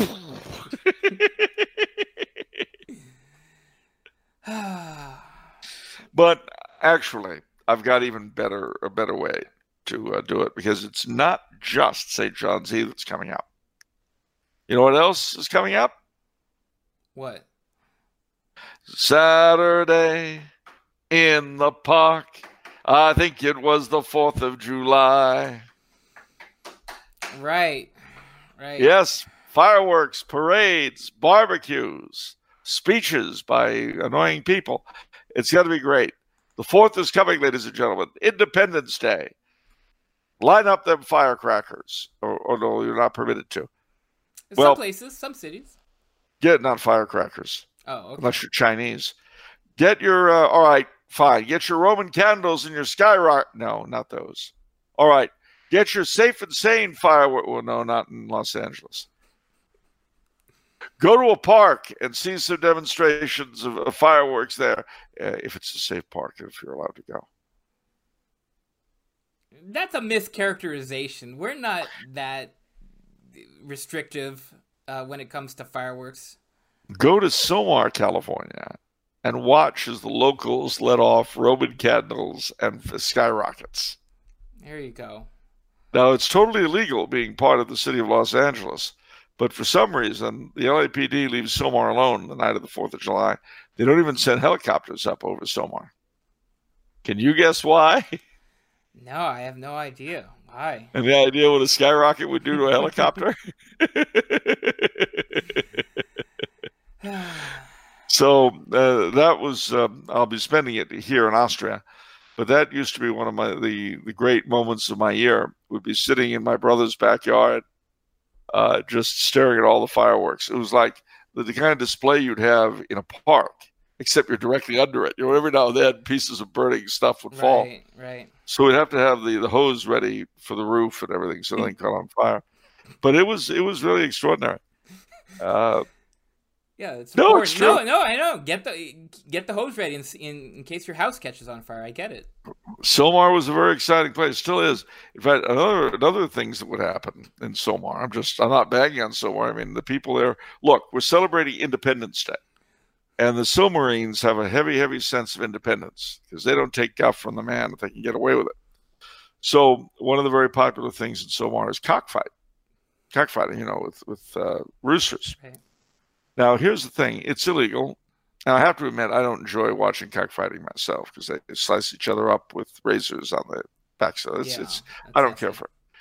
But having said that, it's a free country, right? Except that it's not. It's illegal in California. So when they find these cockfighting games, the cops break them up. They charge all of the owners with animal cruelty. What do you think they do with the chickens? What do they do? They kill them. They destroy them. But they're charging the owners with animal cruelty, but they're killing the stupid things. However, my brother has a theory about that. One time he and I were walking by the LAPD branch in Somar, and this heavy, heavy odor of fried chicken came out. It just a huge wave. And Andre goes, boy, they must have broken up another cockfighting ring.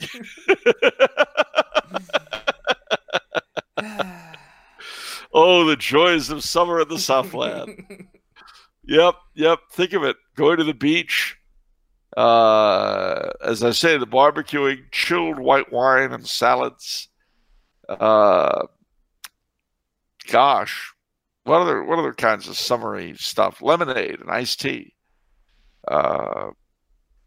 The seersucker suits and straw hats. In fact, next time I'll probably be in seersucker because this is just too hot. So I'm gonna have to admit that it's summer. I got my boater, by the way. Your what? My boater, my straw hat for the summer. Oh, okay. Good. So I'm ready. And you see, I'm bow tying alone now. Yep. It's just too hot. But anyway, it's summer, as Nat King Cole tells us, roll out those hazy, lazy, crazy days of summer, those days of popcorn and peanuts and beer. You get the idea. Mm-hmm. Okay, well, that's a good one to send everyone off on. So we'll see you next time, everyone. And remember, if it's Monday, it's off the menu. And the soul you save may be your own. Beware of St. John's Eve. Good night, everybody.